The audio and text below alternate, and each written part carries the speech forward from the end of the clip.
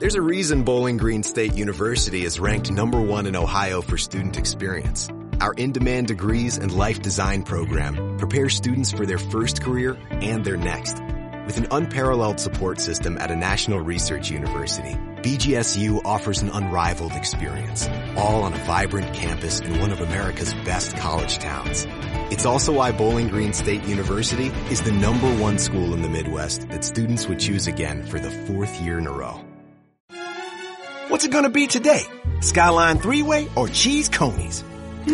That's a tough one. I know. Give me a Skyline three-way and cheese conies. Problem solved. Feeling good. It's Skyline time.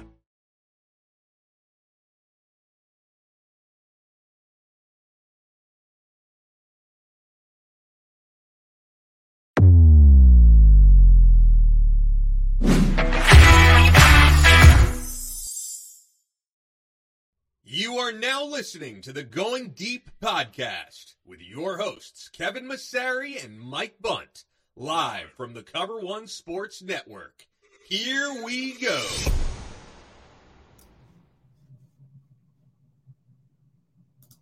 Welcome into another edition of the Going Deep podcast. I'm your host, Kevin Massari, here with Mike Bunt, breaking down kickoff. I mean, it's kickoff week, Mike. We got the Colts on hand. Although the team may not be preparing or game planning for the game, they're certainly very interested in how the team will play, and a couple of interesting positional battles, as well as a depth chart that was just released, Mike. So lots to break down, but more importantly, how are you doing today?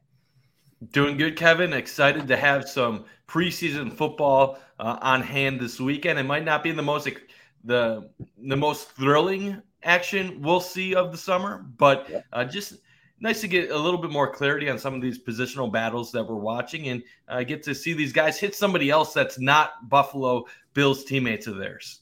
Yeah, so I guess we'll start there, Mike. What do you anticipate? Do you anticipate lots of threes? What do you anticipate seeing on Saturday afternoon? What do you anticipate seeing in this game? Are you just saying that we're gonna how far do the Bills go into their depth chart? Yeah, so in the beginning, I think this is a game where you probably should bench your key marquee players. Yeah. Lately in the preseason, the Bills have played Josh Allen in the first games. I don't think it's necessary for Josh to be out there on Saturday.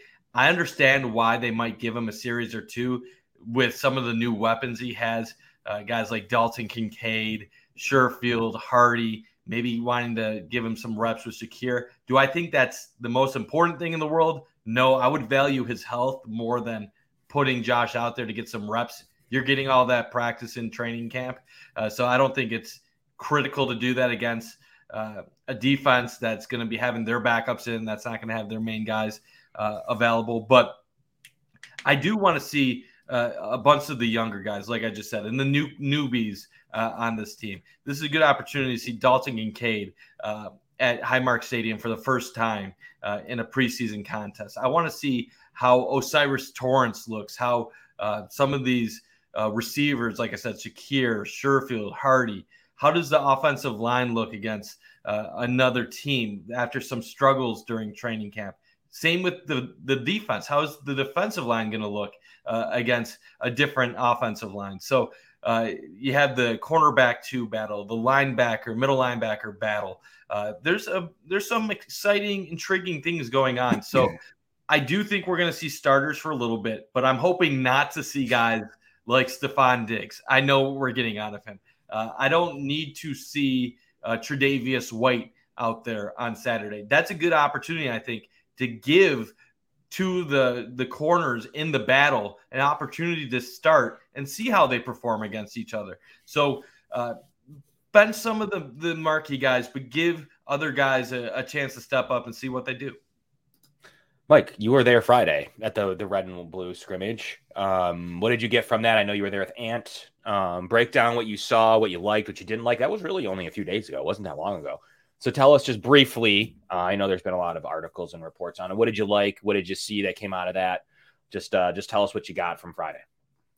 Yeah, Friday was kind of sloppy, in my opinion. I know we call it a scrimmage. It really didn't give off a scrimmage vibe. There's some segments, but it wasn't a traditional letting them move up and down the field and place the ball where the play was finished. I thought it was one of those practices where they focused a lot on the run game, the offensive line, short yardage distance situations, red zone inside the 5.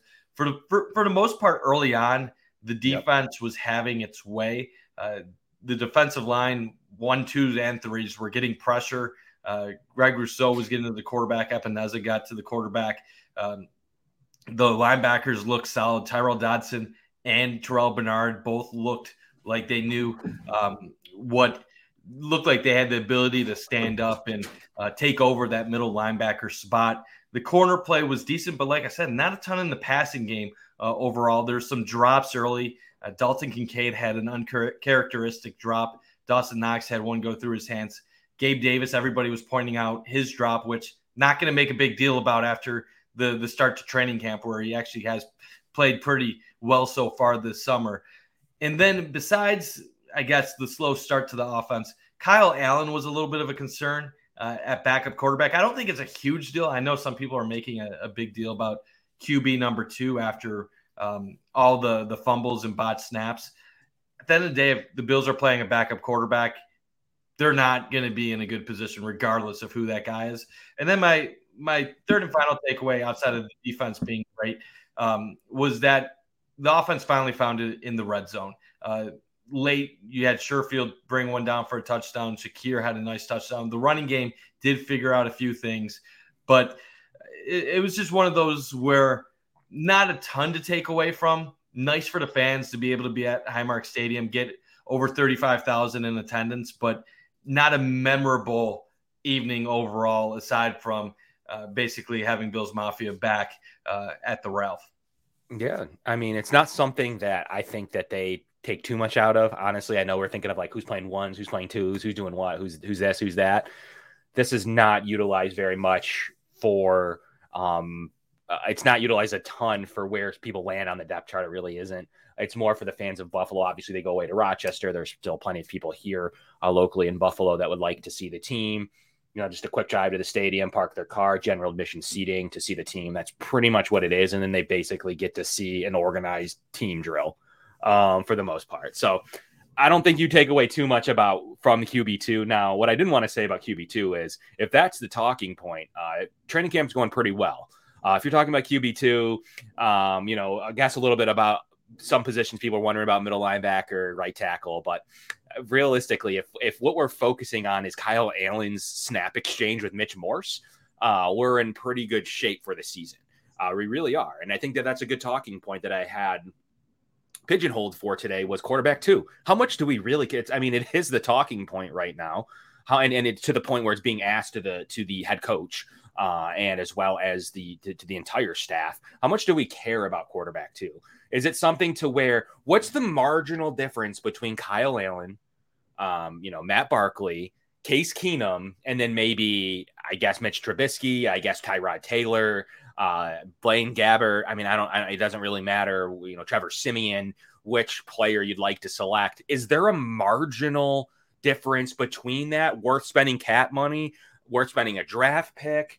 I mean, at what point is it like if he's out 5 games, you got to tread water to try to go 3-2 anyways? Is there that big of a difference to where Case Keenum could do something that Kyle Allen can't? I mean, you see Josh Allen thread the needle, make plays. He's going on all cylinders. And then you plug in Kyle Allen. Is it going to look the same at this point especially? No, it's not. So I guess the expectation, it's kind of like that Gabe Davis debate last year. Like, what were you expecting? And that kind of is what, plays the role here. I think our hurt Josh Allen against Minnesota, and which one game where they should have won, was probably still a better outcome than what Case Keenum would have done in that game, Mike. So where do you stand on the QB2 debate? If there's someone cut, 1,200 players are going to get cut. And on this show, we'll be discussing it live in a few weeks for our cut down show. But realistically, Mike, is there, outside of a name that could make a difference that would come here on a veteran salary, is there anything you're worried about here?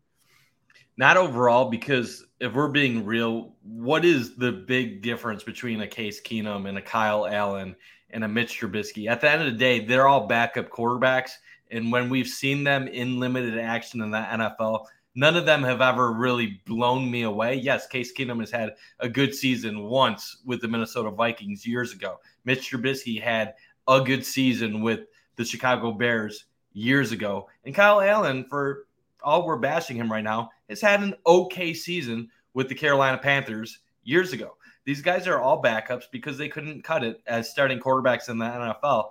And the truth of it is, I know I always say, well, if Josh Allen's hurt for a significant amount of time, it doesn't matter. And people will counter that by saying, well, you need to have somebody to get you by. The way this team is built offensively and defensively, the reason it doesn't matter who the backup quarterback is because they needed to fill other holes on their roster. So the money that could have gone to a better backup quarterback was put to helping fill the depth roles throughout this team. And I would rather have that filled than have a marginally better backup quarterback that may or may not need to actually play games this season. And when it comes down to it, regardless of who your backup quarterback is, if Josh is out, the Bills are going to be in trouble, and they will need their defense to help win them games. It doesn't matter if it was Kyle Allen or Mitch Trubisky or Case Keenum. If any of them were starting games for the Bills, they would change this offense around in the second from a pass-heavy offense to a more run-based, let the clock run, and hope your defense holds a team under 20 points type a game plan. So in the end, I don't think that's really enough to justify spending significant money into a better backup overall. So yes, Allen is a decrease. He is a step down from what they've had. But I don't think you're looking at a bottom 5, bottom 10 backup. I think you're looking at a middle of the pack backup who's just off to a slow start with his new team. Yeah, I mean, 2 for $7 million pretty much for Case Keenum. They didn't want to match that. They had no interest in matching that. Tyrod Taylor makes $5.5 million. You know, these veteran quarterbacks that have done something in the league are not going to sniff around for much less than that with the injury risk. I mean, a guy that I think could have came in and been all right, but he's had his struggles, you know, on and off the field really is Marcus Mariota. I thought that he could be a seamless transition from Josh Allen. Obviously, you know, no one's Josh Allen, but he's a guy that could come in and do what's necessarily if needed. But even he signed a 1-year, $5 million deal in which Philadelphia had to void year out 4 extra years. So that's how people were getting around to paying some of these quarterbacks. I just don't think the Bills would have rather void yeared Leonard Floyd. They wanted to get a deal done with Taylor Rapp. They wanted to get a deal done with Poona Ford. Do you trade those guys for an insurance policy at quarterback? You do not. The Bills did that a couple years ago and said, maybe if I had Leonard Floyd and Poona Ford instead of Case Keenum, maybe that would have been better for my team down the stretch than having an insurance policy that you may or may not need. And then how much better is that insurance policy than Kyle Allen? That's the other question. I don't know. I don't believe that much. So is it enough to amount into an extra win? I don't think so. So that's the decision I had to make, Mike. And Kev, you look at this roster. I'm sorry for cutting you off for a second.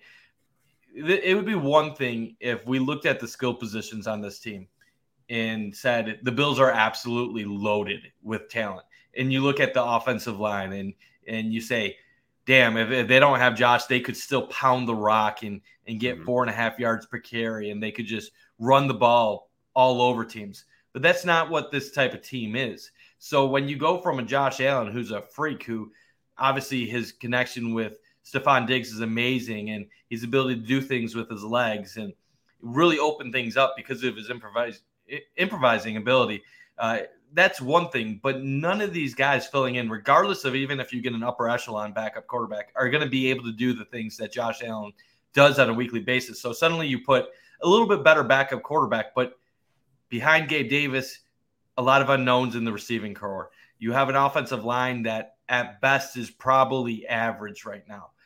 That's some tough ingredients for a backup quarterback, regardless of who you are, to win games. So it would be more important based on what the defense does on a week-to-week basis than what the backup quarterback does. So regardless of who would be the guy, it would be asking a lot for them to produce. And here we go. Speaking of the players behind Josh Allen, we can see the depth chart up on our screen now. For those listening on demand, we really appreciate you. Please smash the like button. Please leave 5 stars on Apple Podcasts, Spotify, wherever. That means a whole lot to us. We can bring amazing content. And One Pass is out for the year. Check out the new shirt and the new design out for One Pass. You get access to the Slack channel. Really cool stuff that we're doing with One Pass this season. Again, thank you all for your memberships last year. But as you look through the depth chart, Mike, you see some, nothing shocking. They never really are, but you do start to see some slashes. You start to see at the cornerback position, Christian Benford / Kyer Elam / Dane Jackson. That's pretty interesting to me because they did designate that that's a battle, and that's a battle for cornerback too. So that is there, and they're looking for a selection. I think it's very interesting that Jamarcus Ingram's ahead of, Alex Austin's of the world. He's the guy that they brought in against Miami last year against a really banged up team and played Jalen Waddle fairly well in that game. Behind Taron Johnson is actually Cam Lewis and not Siran Neal. You can't even say there's a veteran thing going on there because that wouldn't make any sense. So that's a pretty interesting note that the first backup nickel is Cam Lewis and not Siran Neal. So I do believe that Cam Lewis is safer on this roster than many believe. Deontay Hardy is the backup, is a starting returner now at both spots with Khalil Shakir and Andy Isabella there as well. So I don't know if you need to roster Andy Isabella with them giving both the return jobs to Deontay Hardy. And then at the receiver position, at the slot, inside, whatever you want to call it right now, is Deontay Hardy versus Khalil Shakir in alphabetical order. I believe the slashes are in alphabetical order. Which is very interesting to me that Trent Sherfield is listed as the top primary backups to Stephon Diggs, which is a big upgrade to the backups they had last year, but still really listed as a backup boundary receiver if anything was to happen. And then obviously Justin Shorter, they're ahead of those mishmash of veterans like Keyshawn Johnson, Desmond Patton, etc. So that was fairly interesting to see that they had, I would have expected to see Shorter a little bit further down, but by all intents and purposes does look like he is on the roster per the first depth chart, Mike. Really nothing crazy at offensive line. They have Tommy Doyle listed as the first left tackle. We had Tommy on the show. He told us he was willing to play any position, and that's kind of where he's been penciled right now per the depth chart, but can really play anywhere. I think that also has a lot to do with the 6 offensive linemen in a game. If they ever go to certain personnel packages and they need an eligible offensive lineman, that's a Tommy Doyle role. We saw Bobby Hart in it last year when Tommy was hurt.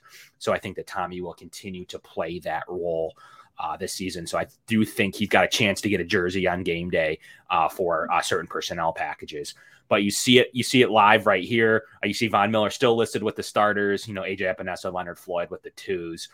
As well, which is fairly interesting. And Tim Settle above Poona Ford, which is another pretty interesting note behind Daquan Jones. And then the Cam Lewis, DeMar Hamlin safety combo for the 4th safety. So Cam's not only ahead of Siran Neal, but he is in a battle for the 4th safety role with DeMar Hamlin, which is, puts him fairly on the roster, Mike. Yeah, absolutely. So I'm just going to take this off for a second here, but when you look at this roster, there's really not a lot of shockers at this point in time, but Cam Lewis definitely was someone that stood out. I think going into training camp, a lot of people would have him on the outside looking in based on the addition to the roster this offseason. But based on reports, he's played very well, and he's deserving to be in the battle, in the mix with these spots. I would still give DeMar Hamlin the edge at safety, but like you said, back up to Taron Johnson in the nickel corner role. That is a sign that the Bills still see him as a quality depth piece on the squad. And like you said, that he has a solid chance of still making this roster. Poona Ford being listed behind Tim Settle was a little questionable. Now, like these depth charts, that doesn't mean these are the say all that this is going to be what you see in September. But it is interesting that they had Poona Ford listed at 3rd. That was one of the ones that really kind of stood out to me. Cornerback 2, I kind of expected it. It seemed like Dane Jackson, Kyer, Christian Benford. That's all been something that we've been talking about for a couple weeks now. Who is going to separate themselves Dane Jackson has had the edge so far in training camp, but maybe they want to see what happens during these preseason games to see if someone can separate themselves a little bit and give themselves an edge. The linebacker battle, it seems to still be going on, Kev, between Dodson and Bernard. Dodson was someone that we expected to have the edge early on based on his experience, but Bernard has given him a good fight, and credit to both of them. The way that Bernard has been playing, I was thinking he would have skipped Dodson, but Dodson has stepped up in this camp so far and has played well, so that'll be an interesting one that goes down to the wire. Tommy Doyle being listed at the number 2 left tackle, that's interesting, Kev. A lot of people have forgotten about Tommy Doyle and where he sits with this roster. When we look at the tackles, we obviously talk about Spencer Brown and Shell, and then Quesenberry on the right side, but we forget Tommy Doyle is still battling for a spot on the team. And then wide receiver 3 is been probably the one that stood out the most to me, and you hit on it. We're all talking about Trent Sherfield. There's been a ton of Trent Sherfield talk from OTAs and minicamp all the way to training camp. He's had a tremendous catch yesterday that was getting talked about all over the local news. So the assumption by many has been that Sherfield is essentially the number 3 wide receiver. Granted, are you talking slot? Are you talking putting him in different parts of the field? Whatever. But the fact that he's listed as the backup to Diggs and that Hardy and Shakir are listed as battling for that wide receiver position, that's interesting to me because I don't know whether to just assume that's the way it's going to be or if they don't want to give away anything. I'm a little confused because from what I've seen so far at camp and the scrimmage, it feels like Sherfield is the 3rd guy. But this depth chart would seem to indicate that is not the case, which is what I thought going into camp. So I don't know. It might just be one of those things where wide receivers 3, 4, and 5, regardless of what number you technically are all going to have a role in this offense, more so than last year where they didn't really use their depth pieces as much in their offense. Yeah, a lot of questions and a lot of good commentary going on. But do you think that Saran Neal makes the team? He's always been on my surprise cut list, but he's such a premier special teamer. I'd have to be proof that someone like Shorter, Cam Lewis, and others would be able to step up and take that role. They do save $2.7 million cutting him. That's a fair, sizable amount of money they could work with during the season if they do move on and say they kept somebody else. So it is interesting to see if they were to move away from Saran Neal. I do think he's on the roster, but I don't know. I'm getting more and more like he could be a surprise cut if they like the way a couple other players, Hamlin being one, it's all Cam Lewis, maybe Justin Shorter. They all could have a say in it. I think that Taylor Matakevich plays. I don't think he'll end up on PUP. I think he's premier special teams captain. I think you'll see him shortly. So I don't think that you'll see anybody really on those as of right now. I mean, Naeem Hines, but I don't think you'll see anybody on those reserves list except Von Miller. And we'll see how his rehab goes, but we'll see how many weeks, if any, he will be out as we kind of approach the season here in a month. 3 weeks from today, though, we'll be live here breaking down the roster. We're breaking down our thoughts. 1,200 free agents will be on the market. Will the Bill see 1,200 players and not want to touch one of them? Well, Bean goes either way with that. Sometimes he can't keep his hands off of them, but other times he likes his roster. So we're going to have to see how that all plays out with injury and that many players being on the market all at once. So it's going to be a fun show. So 3 weeks from today, we'll be doing that. Next week, we'll be breaking down the game and what we liked. Maybe we'll talk a little bit more in depth about some of the plays that were made from backups. So we're going to excited for the next couple of weeks of shows, bring on some guests here shortly too, Mike. But my question to you was, Josh Allen's going to play a series. He pretty much has generally, historically, at least a series or a quarter. But I think they'll stay with the series.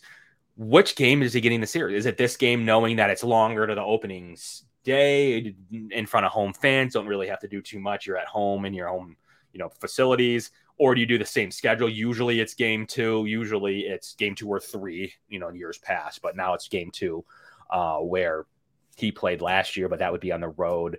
Not too far though, right down the road in Pittsburgh. So what do you see? When does Josh and the ones and staff hit their series? So I think he is going to play this weekend. This week. And I think he will play the second game as well. If I was the coach, I wouldn't put him in this weekend because I don't think you really gain much from it. But being the only home preseason game on Kids Day and Josh wanting to, I guess, build up some more rapport with his new weapons, I think that's going to end up giving him probably a series this week. If he goes out, they go on a drive, they move the ball 50, 60 yards.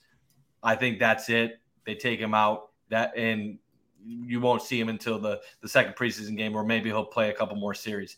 If he goes out the first drive, they go 3 and out. I think they might give him another series just to try to get a couple first downs. But one thing that I am really interested about this offense overall, and it just keeps kind of holding a spot in the back of my head, is if the Bills run as much 12 personnel as I think that they're going to this year or planning on this year, there may be some kinks that they want to work out in the preseason before committing 100% to everything during the regular season. Like, we all know 12 personnel is going to be used quite a bit from this team, but this is quite a bit of a change compared to what their offensive philosophy was last year.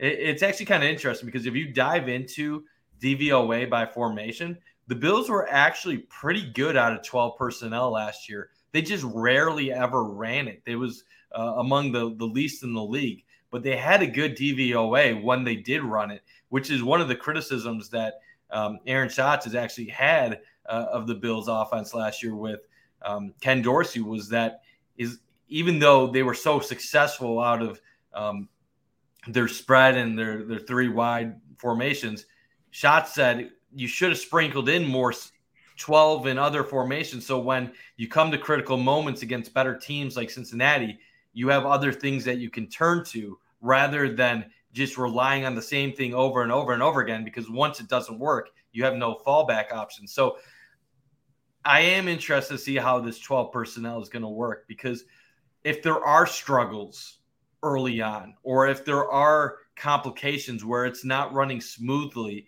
and they're not flowing like they typically do offensively, are they going to be able to battle through that, knowing it's a 17-game season, we'll eventually find it, or are they going to quickly resort back to what they know they're good at? So that is one thing I'm interested to see in the preseason, how much they attack teams that way. Yeah, to your point, I don't think he plays both. I agree with you. I think he plays next week for sure in week 2. Will he play this week? If he does, you're right. It would be a 12 personnel situation. They're handing the ball off, play action, very safe things. He won't be standing back in the pocket doing Josh things very long, especially either with these weeks, but especially if he's playing in 2 games. But you're right. It's conceivable that he's in there to call plays so that, him and Mitch can see formation, can set up Dalton, can set up, Dawson, are they going to see Sherfield? So you're not crazy to assume that if they were to do one drive, it would be probably a ton of 12, a ton of running plays just to see how the offensive line does in general. Will Damian Harris play? I know he's a little bit banged up, right? So he's coming in a little bit banged up. I mean, the Bills have been fairly healthy so far. But between Hines and then we'll see, I think, we'll see where Harris is at tomorrow. The running back room got bit up a little bit there. If that was the case, you'd probably see a lot of James Cook week 1 with Latavius Murray sprinkled in behind him as a vet backup and a beast behind him. Will the Bills go and play in the running back market with the 1,200 cuts? Maybe they would if Harris's injury is at all significant, but he's said to be a little bit banged up so far, but I don't know the extent of that. But realistically, there's not a ton else. I mean, we've seen a brace on Deion Dawkins. I wouldn't anticipate seeing him then. I just think with the elbow, I don't know if they're going to press Josh to 2 games.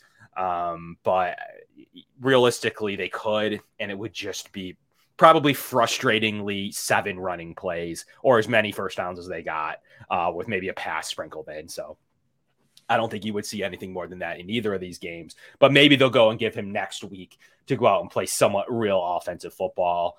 we'll kind of have to dive in to see if that's the case, or if they will just be working on a lot of 12 going forward. But yeah, in this specific games, regardless of what's going on in the running back room, I would expect to see a lot of Darrington Evans and a lot of Mims, regardless of how the health of the running back room is or isn't. Will they play Latavius Murray? I wouldn't mind seeing a good chunk of Latavius Murray. Like, yes, you don't want to get him hurt. Bigger back. I don't know how much they're worried about him getting hurt. Especially if Cook and Harris aren't playing. I'd like to see a little bit of Latavius Murray and not just all Darrington Evans. I want to see him situationally against even the 2s and the 3s, but we'll see how that plays itself out. Or if we just see only Evans and Mims, which probably will see a lot of those 2 players. See a lot of Quentin Morris, a lot of Jay Sternberger. Those are 2 names I expect to see. I think you'll see a lot of, David Edwards and Greg Manns. I don't know how much they're going to play like Tommy Doyle and Osiris Torrance. So we'll have to kind of see what they do on the O-line, but the O-line is going to be an interesting one to track. Like, how deep do they go there? Are they going to play some of those 6th to 8th offensive linemen, those rostered players, but not starters? I don't think so. But I think that they could realistically give them a lot of reps, just so that they can play with Kyle Allen. So you can get a good grasp on Kyle Allen so that he's not playing with, some of the backup, Nick Broker, Kevin Jarvis of the world. You kind of want to see what Kyle Allen can. That's going to be the problem with preseason is you're going to see a lot of these backup offensive linemen. And I even like Richard Garage is one of my favorites. But you're going to see a lot of these backup offensive linemen with the 2s and with the quarterback. You got to kind of take that with a grain of salt. What kind of weapons will Kyle Allen see playing? I don't think you'll even see a lot of Deontay Hardy, Khalil Shakir. So who's he going to be playing with? I guess you'll see a ton of Justin Shorter, right? Like, would that be your prediction? Who's going to be the weapons? We saw this happen last year with Case Keenum, where in the first preseason game, wasn't it against the Colts last year? I believe it was against the Colts at home, where he was playing with the second stringers, I believe against the Colts 1s, if I'm remembering correctly, and he looked horrible. It was awful. And people were worried about what are we going to do at quarterback too? Then the next game, they had him get some reps with the 1s against the Broncos, and then Case Keenum goes right down the field and makes it look easy. So it's important to have context when evaluating a lot of these players and the schemes. Who are they going up against? Who are they playing with? Are they playing with your 1s? Are they playing with your 2s, your 3s? Are they going up against 1s or 2s? I remember a lot last year. People were very impressed by Isaiah Hodgins. And Grant, I'm not going to go down the whole argument. Should he have played? Should he not have played? Should the Bills have kept him or not? Argument. But one thing that was kind of very telling with what the Bills thought of Isaiah Hodgins last year before he eventually did get waived was that even when he was producing in the preseason, he was doing it with the backup units, and they weren't promoting him past certain guys. And when he finally had a chance to maybe make a bigger name for himself on a higher unit, the production then went away.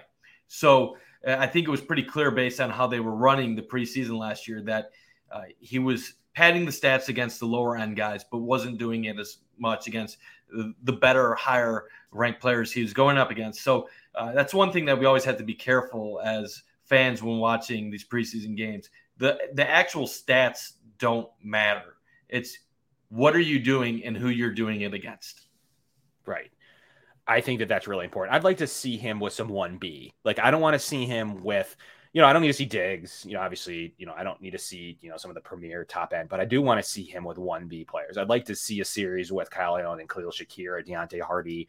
I'd like to see him mixed in with the 1B offensive line, even like a little bit, maybe even, Ryan Bates and David Edwards and, a little bit, maybe not Deion Dawkins, but I'd like to see him with a mixture of 1s. I want to see what we want to see because it's a talking point. We want to see what this guy can do with the 1s, even maybe with Mitch Morse at center. I don't know, but I'd like to see something like that. That's really where the useful snaps come in. Unfortunately, you need Mitch in the game. So we'll see if that at all is a thing. Like you said, with Case Keenum, we'll see if there's any extra additional reps with this backup quarterback talk that he takes with the 1. So that'll be an interesting note to follow.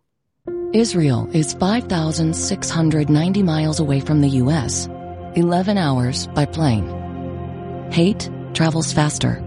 In a comment, in a post, in a second. Jewish hate is up 388% in the U.S., Black hate, Muslim hate, and Asian hate are up too. When one hate rises, they all do. Let's stand up to all hate together. Share and wear the blue square from standuptojewishhate.org. Life's better with a home policy from American Family Insurance because you'll feel protected no matter how the wind blows. All so you can keep enjoying the home of your dreams. And our expert agents can help you save up to 23% when you bundle home with auto. Insure carefully, dream fearlessly. American Family Insurance. Get a quote? Find an agent at amfam.com. Products not available in every state. Visit amfam.com to learn how discounts may apply to you. American Family Mutual Insurance Company, SI, and its operating company, 6000 American Parkway, Madison, Wisconsin. In this game, especially if Josh doesn't play, will they bench all their starters? Will they make Kyle play with the 2A, 2B lineup? Or will they give him a 1B? I hope they go 1B and sit some of the premier players, but still give him a plethora of starting level offensive line players and offensive weapons that will make the team. Maybe you don't need Diggs and Davis, but I'd like to see him with Sherfield. I'd like to see him with Shakir, Hardy, some weapons that will actually, and maybe down to shorter, will actually potentially make the team. So, and yeah, I mean, it's a good point that especially on August 1st through August 8th, the backup offensive line isn't going to be as good as the backup defensive line, especially this roster that has, Leonard Floyd, Tim Settle, Jordan Phillips, AJ Epinesa, Boogie Bash, and Poona Ford, Shaq Lawson, and those are just your backup level players, technically, when the team's healthy. So those guys are definitely, you're not even talking about Greg Rousseau's and Ed Oliver's and Daquan Jones. You're talking about, Von Miller, and you're talking about essentially the twos of the roster. And yes, I do believe that that's going to be better than Greg Mann's, unfortunately, going forward. So it's going to be a pretty interesting conundrum that the Bills have to face with these reps.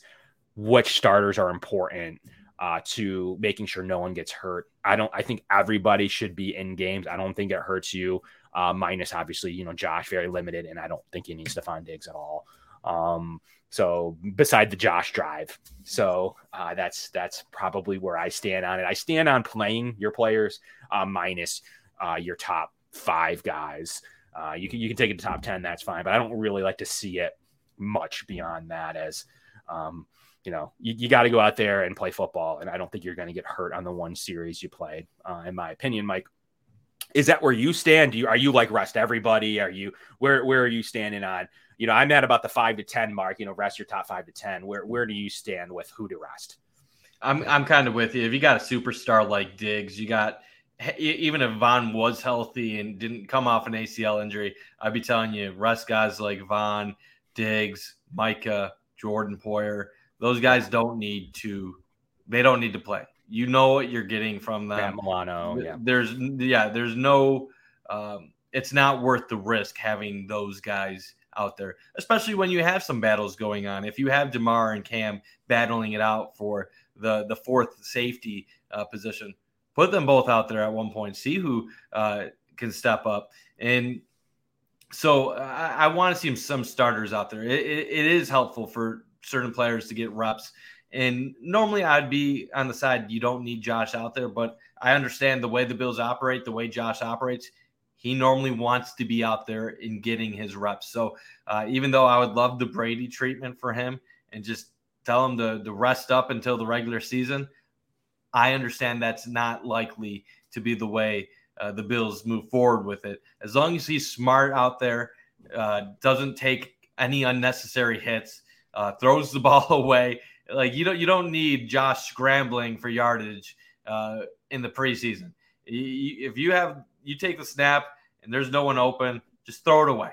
And as long as Josh is aware of that and doesn't do anything uncharacteristic or not smart, I'm okay with him being out there. I think you'll see a lot of Anthony Richardson. I think you will. I think that's where these guys earn and show that they can be quarterback one. You can't take the injury risk with these guys. You might know what you have in Gardner Minshew. Does that mean he'll play a lot? Will they play a lot of Sam Ehlinger? I'm not sure what they'll do with like Gardner Minshew. But I think in terms of AR-15, I think you want to see him play a fair amount of snaps. I mean, I think that's where these guys develop. I don't think you behoove your team to not play him at all. especially when you can protect a quarterback specifically. He doesn't need to stay in the pocket. He can kneel. He can throw it away. It's not that important. I think that he's the most intriguing player in this game. Like this, yeah, by far. Maybe in the preseason.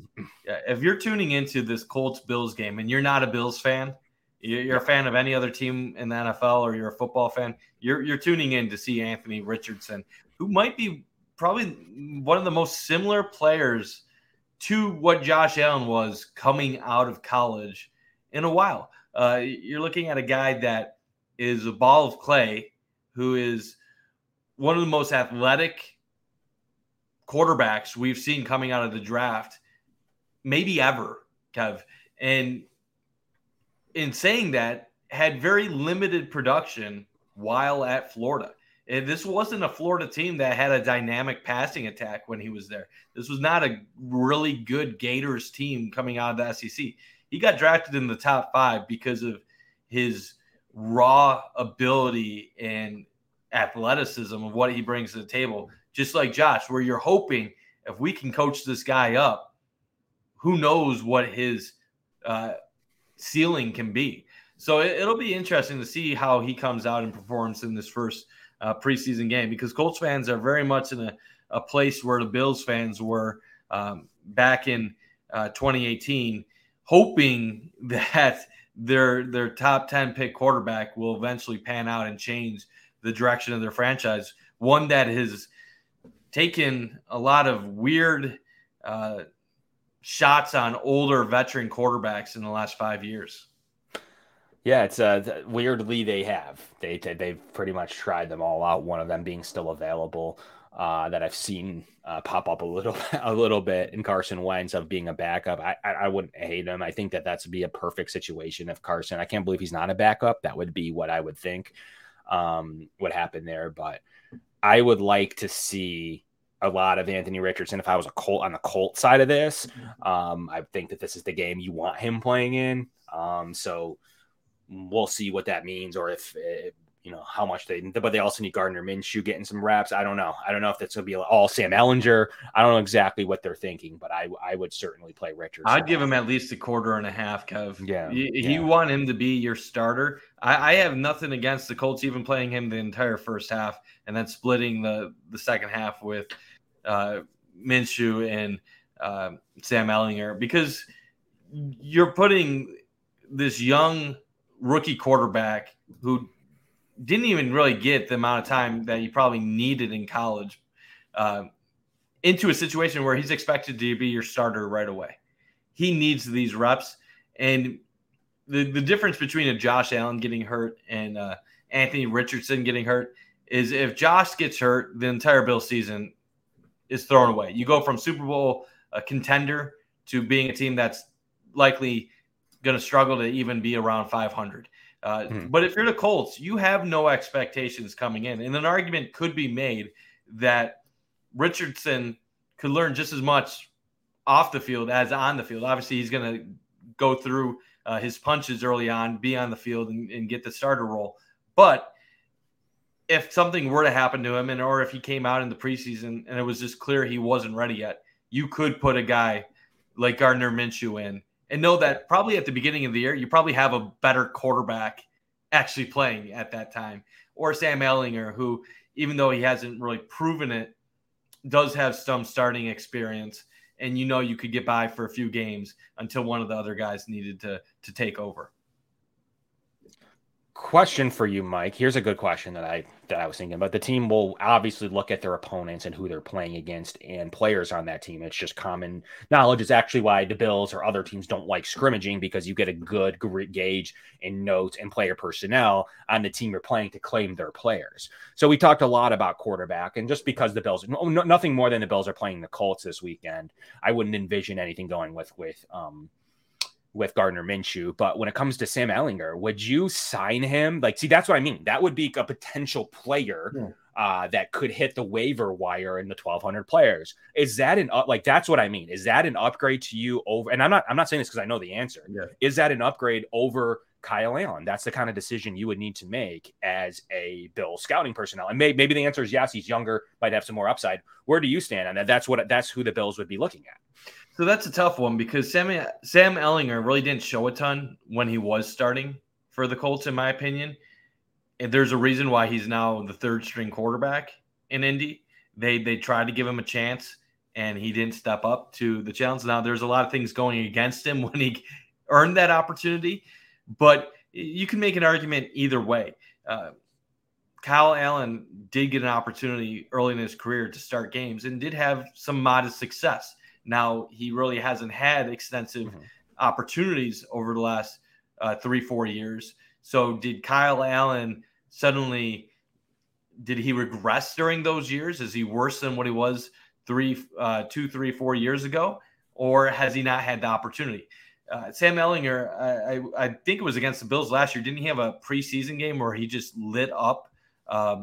It might have been against the Bills in the preseason. I remember he had an amazing performance 1 August. But I don't think you can say one way or another who's better, Sam Ehlinger or Kyle Allen. What I would say is Kyle Allen has been with the team the entire offseason, has a hold of the Bills playbook, while Sam Ehlinger, if he was to become available at any point, would have to learn the Bills playbook on the fly, and then you would have to assume also is better than Kyle Allen at the same time in order to really make it worthwhile from a Bills perspective. I just think it's one of those where even if he was better, it wouldn't really make sense. I think what they have is what they're going to go into the season with at quarterback.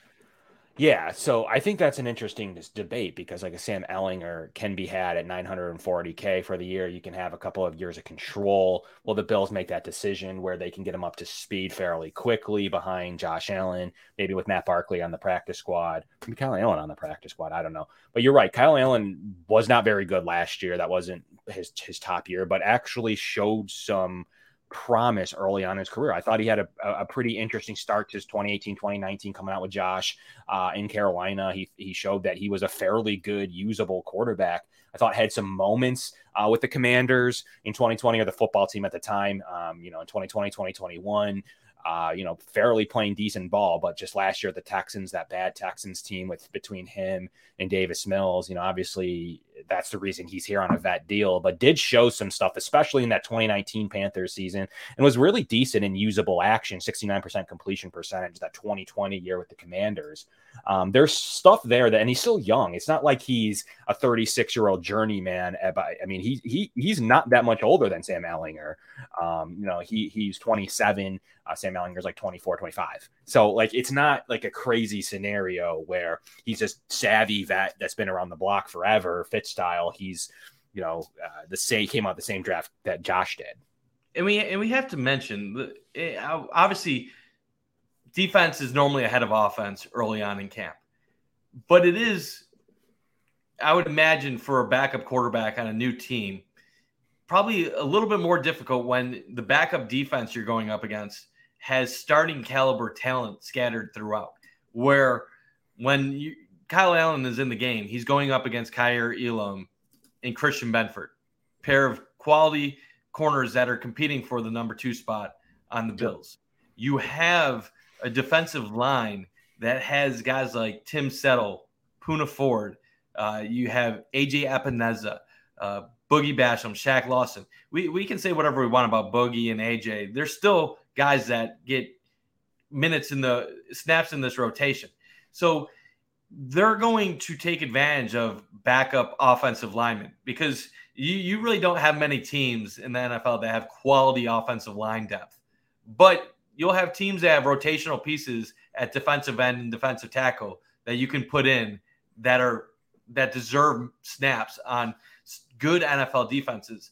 So it's not like Kyle Allen, when he's going out there, is put in an advantageous position to succeed, especially with some of the players he's out there with. So I want to see what Kyle Allen does during this preseason to see if there is some hope that maybe he's better than what we've seen so far in training camp. I do believe if there's a situation where Kyle Allen is your quarterback, that the Bills could win a game or two. Now, like I said earlier, I'm not expecting the Bills offense to win a game with Kyle Allen by scoring 27, 30 points.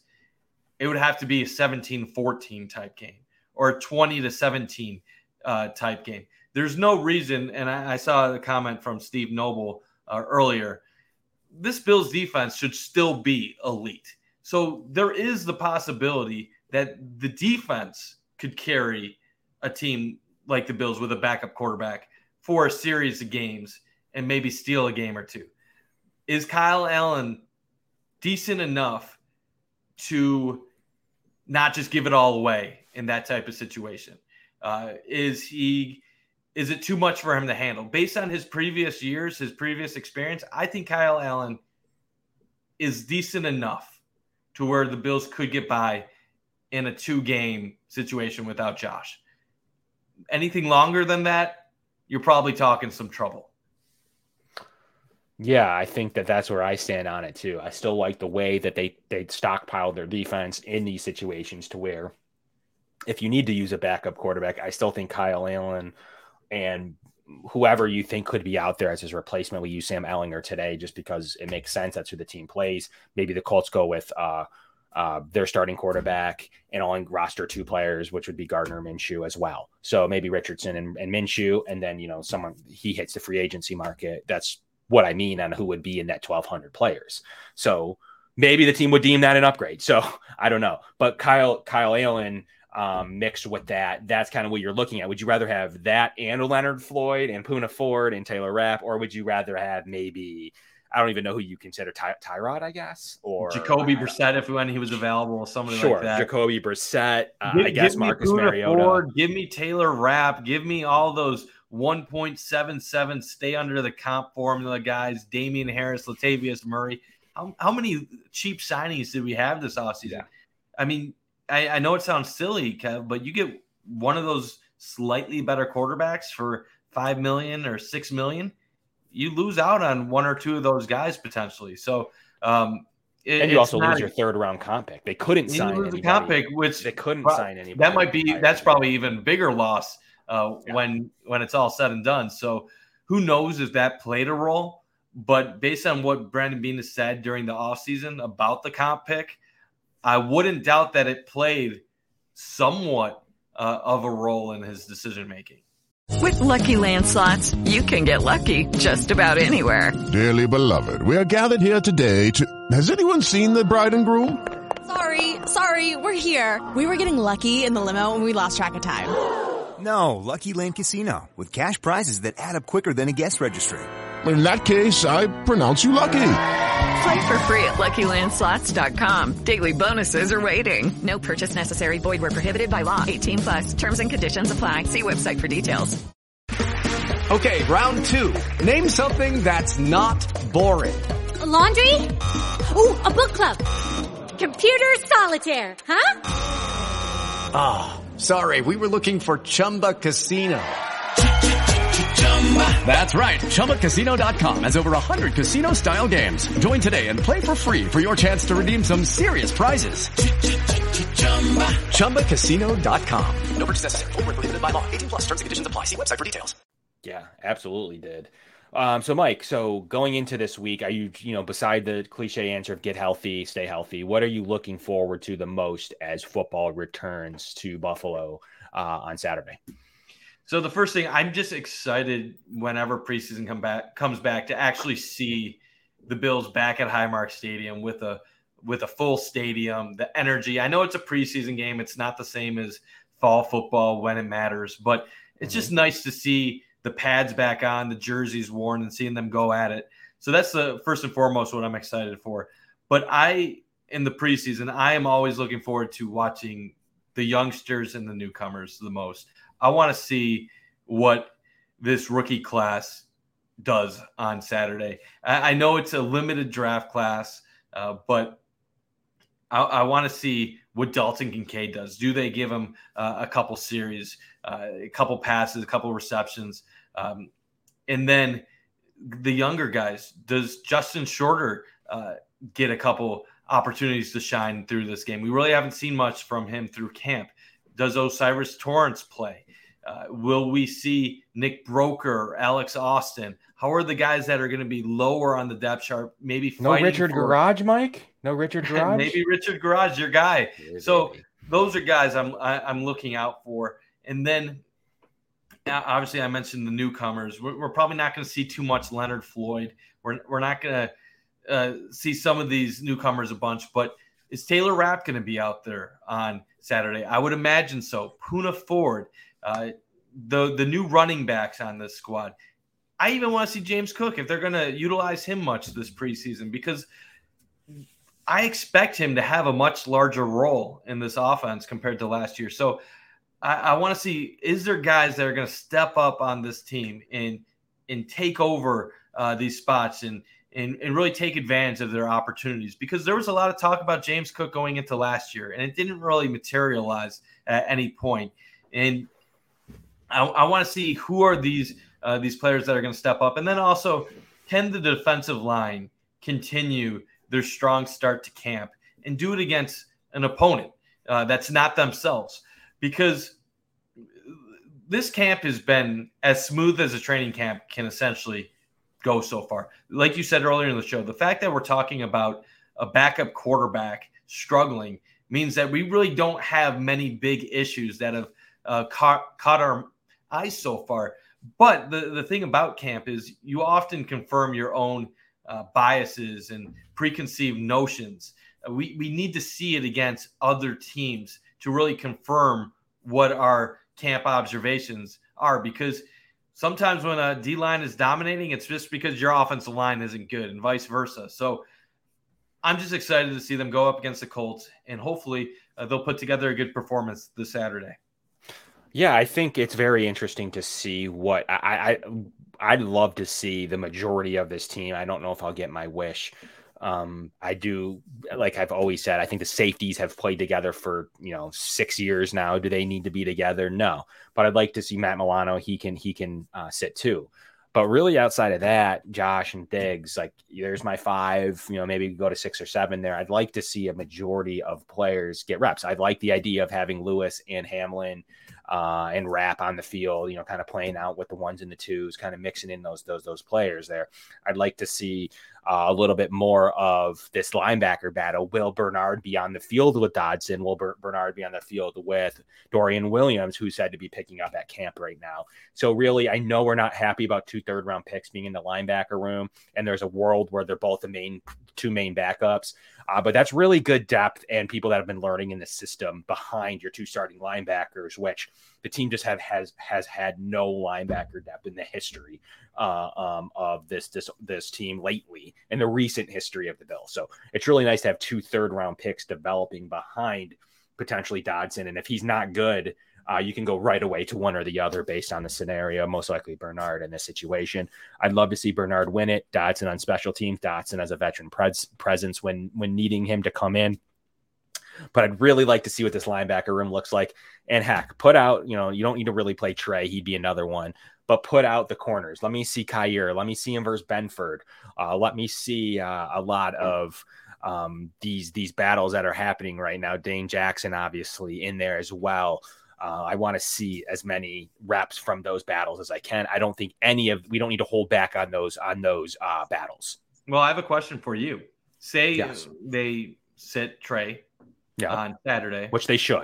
That I would say is probably one of the most obvious decisions that they have right now. Yes. If they start Dane Jackson across from Christian Benford, is that a telltale to you that Kyer is noticeably behind, or would you take anything away from that and have to wait till the next week to see? Do they then? I'd probably need one more week before making my opinions, because they could then bench Dane, maybe not even play Dane at all, and play Kyer. That's what they could do. They could do that too. Saturday. I know in the past with quarterback, when there's a quarterback battle, they'll give each quarterback that's in the competition a chance to start. Could they do that with corner too, where they give each of those guys their one opportunity? Yeah. So that'll be interesting to see how they handle that. They could do the same with linebacker with Bernard and Dodson. And I did see a comment here.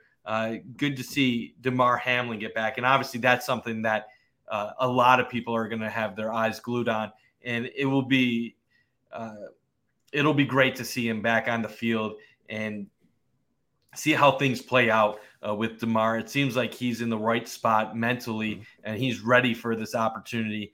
And it'll be kind of a relief to finally see him, I guess, get that first hit, get that first tackle, and be able to keep going beyond that and realize he's back on an NFL field. So that's definitely something to keep your eye on. I will say this with linebacker. I'm hoping Bernard wins this job. You talked about it just a minute ago where adding to this linebacker depth and how some people might be upset taking similar players back-to-back years in the third round. While I do agree they're similar players, I believe that Dorian Williams was selected in the third round specifically because they knew that Bernard was going to have a chance at winning this job, and they needed somebody to take over Bernard's role on this team. So long-term, is Dorian Williams an outside linebacker contributing on special teams? Probably not. He's probably eventually taking over at middle linebacker, adding to the competition. But for now, if they assume that Bernard was going to be going up against Dodson, they needed someone to fill his void. So yeah.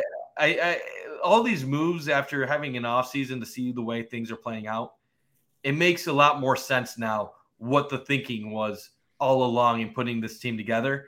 And essentially what it is, it's the same team as last year minus Tremaine Edmonds, but with a lot more depth scattered throughout this roster. And I saw some national people recently laughing at some Bills reporters and Bills fans commenting on Twitter that this team is better because the national narrative is that the Dolphins and the Jets have narrowed the gap and that they're ready to seize the AFC East and take it from Buffalo and win this division and set the Bills to a 9-8 record or a 10-7 record. But my belief, Kevin, we had a show about it a month ago. This Bills team is more talented than any Bills team we've had during the Sean McDermott era, and it is a better team than what they had last year. Doesn't mean the record is going to be as good because it's hard to replicate a 13-win season. But I do think it's going to be a wake-up call to some people when they start to realize how talented and deep this Bills roster is. Yeah, I think that the downgrade from Tremaine, just the linebacker swap is from Tremaine Edmonds to Dorian Williams. Everyone else was on the roster. So the downgrade there, but they literally upgraded across the board, most notably at interior offensive line. They've gotten better and deeper at receiver behind Gabe Davis. You actually have a usable Sherfield. You have, this battle between Shakir and Hardy and Shorter. They've gotten better there. They got a premier asset in Dalton Kincaid to run 12 personnel. And Taylor Rapp and Poona Ford and Leonard Floyd, like there is upgrades across the field on a team that lost 3 games by 8 points. So it's very interesting national narrative. And I really think that at the linebacker spot, really where you could point to the opening, really the biggest open. Then you have another year of Benford and Elam and Trey White being healthy. All of them are hurt besides Dane Jackson. And Dane Jackson even went off with his scary injury early on in the season. They were all hurt, every single one of them.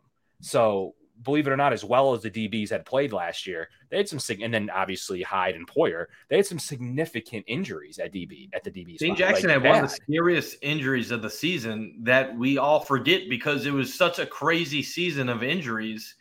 You're not thinking about what happened week 2 Monday Night Football against Tennessee. But I remember being at the stadium at the time when he was taken off the field. People were worried about Dane Jackson, we're wondering if he was going to be able to play football again at that point. Obviously, we all look back to the Damar Hamlin injury because that was one of the scariest things any of us have ever seen in our lives on a football field. But the Bills had quite their share of injuries. Even Micah Hyde, when he was down on the field, the same Monday night game that Dane Jackson went down, Micah Hyde goes down. So it's going to hopefully be a relief if this secondary can play healthy football, because before all the injuries started taking place last year, this really had the makings of a special elite defensive unit. And while they were still very, very good, the number 2, I believe, DVOA defense in the NFL last year, it ended up unraveling a little bit late in the season, where the lack of depth, the lack of some of their star players being available made them vulnerable. And when you're going up against Cincinnati, when you're going up against Kansas City and the top offenses in the NFL late in the season without your best guys, you're going to be taken advantage of. And unfortunately, it got to be too much for the Bills to overcome. Yeah, and that's what's a very interesting conundrum here, that the roster, between getting healthier, which is pretty banged up, and then adding in some influx of talent, it is the best version of this roster that we've seen. I thought they shored up a lot of deficiencies that they had. What will amount from this? I think that Dodson's the first, even if he doesn't win to Bernard, I think he's the first player in regardless, whether it's Bernard or Milano that gets hurt. I think that Dodson would come in to play right away as the third linebacker, Dorian Williams being your 4, maybe AJ Klein being your 5, Spector there too. So I think that's kind of the way that room's going to work itself out. But it's definitely going to be one where we'll have to see. I'd really prefer to see the upside of Terrell Bernard. I just love what he's potentially going to be able to do. Hopefully he's able to hold on. I expect and hope for a big game on Saturday.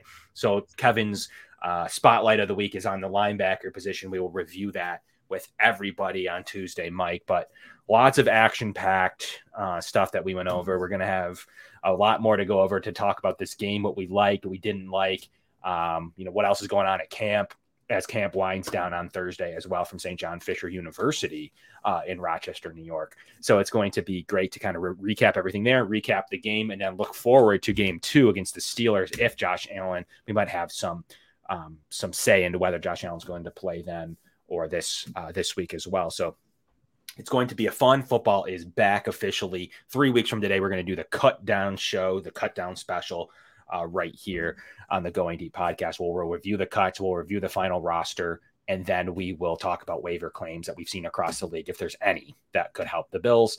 In 2 weeks from today, we're going to do our draft, or we're going to do our roster show, where Mike and I are going to pick our rosters and go over who we think makes the team and why, and potentially who will win these battles if they're not already decided. So 2 weeks from today, we'll be doing that. As I said, next week we'll review this game and then the Steelers game as well. So we've got a lot of footage and a lot of topics to go over. Please smash that like button for us here on the Going Deep podcast. We have great content coming to you all season long, as well as amazing guests as the crossover shows start here soon. Starts early and often with the Jets, and some other great guests that we'll have in September. And then from all the Cover One shows on the podcast and Sports Network here. And One Pass, get out there and give One Pass a try. We continue to bring you some exclusive content through our Slack channels as news and notes, and source things that we hear as well. Usually go there as compared to like Twitter. Mike, with all that being said, there's still some rumblings that players might get re-signed, I saw today. So we'll see if any of that comes to fruition as well. Could a Gabe Davis extension be coming? Could that be Taron Johnson? Could that be Micah Hyde? Could that be Daquan Jones? There's some news there that we can track over the next week too, right? Absolutely. And I'm hoping for a Gabe Davis extension, Kev. I'm pro Gabe Davis. I don't want to say too much because the comments always seem to light up whenever I say anything about Gabe Davis. Good or bad, I'll have people attacking me regardless of what stance I take. But I think you and I have discussed it enough in the past. We have an idea of where the money would probably be at. And I know I am for it. I think you're also for it. That'd be something good to have happen. Daquan Jones, would love to have him signed up for another year as well. And who knows, could AJ Epineza be a guy that quietly could be talking contract extension? We talked about how we would probably be patient and wait for it to happen. Behind closed doors, could he be impressing Brandon Beane enough to stay on this team for a little bit longer? So definitely a lot to talk about, and hopefully we'll have some more news prior to the start of the season. Yeah, exciting. It's exciting time. So we got lots to track between this game, next week's game, our roster show, as well as our cut down show coming, and then hopefully maybe an extension of somebody of some sorts to talk about. Is it Gabe? Is it? It's going to be trend. Could it be Taron Johnson? What he's been said. There's been a lot of promotion on him. He's been said to be one of the best Bills defenders on the roster. That could come at an interesting time with some form of extension from Taron Johnson. So we're going to see Gabe Davis being the most prominent. AJ Epinesa, a guy that has had a glowing. He went from all offseason, could he get traded? Could he do this? Could he do that? To being a prominent part of this defense. He's another one that could be there as well. So watch out for AJ Epinesa, Taron Johnson, and Gabe Davis, among others that the Bills could be looking at extending. But smash that like button for me if you wouldn't mind. That means a ton to us here from the Going Deep podcast and the Cover One Podcast Network. Looking forward to bringing on some top guests as well. Will we see producer AJ again? We'll see if we can get time on AJ's calendar. Will we have another producer soon, Mike? I don't know. I don't know what the future holds. Stay tuned. Stay tuned to our updates. And as always, we appreciate everybody coming out. But we'll see you guys live here to recap this game and to recap and to talk about the Steelers game as well as what happened in camp right here Tuesdays at 7. But I'm Kevin. That's Mike. We'll check you guys out and we'll see you next week.